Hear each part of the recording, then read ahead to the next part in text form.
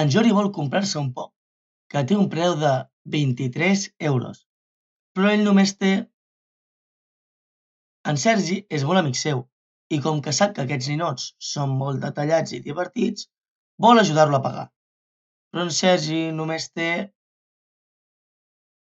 Aleshores, demanen ajuda a la germana d'en Joni, la Laura, que no hi està gaire d'acord, i tot i tenir... Mentre en Joni i en Sergi parlaven amb la Laura, va aparèixer l'Abel, el pare d'en Joni, i va preguntar què els hi passava. En Joni li explicava que volia comprar-se el ninot i, sense preguntar el preu, l'Abel li va donar... Té en Joni suficients diners com per comprar-se el ninot?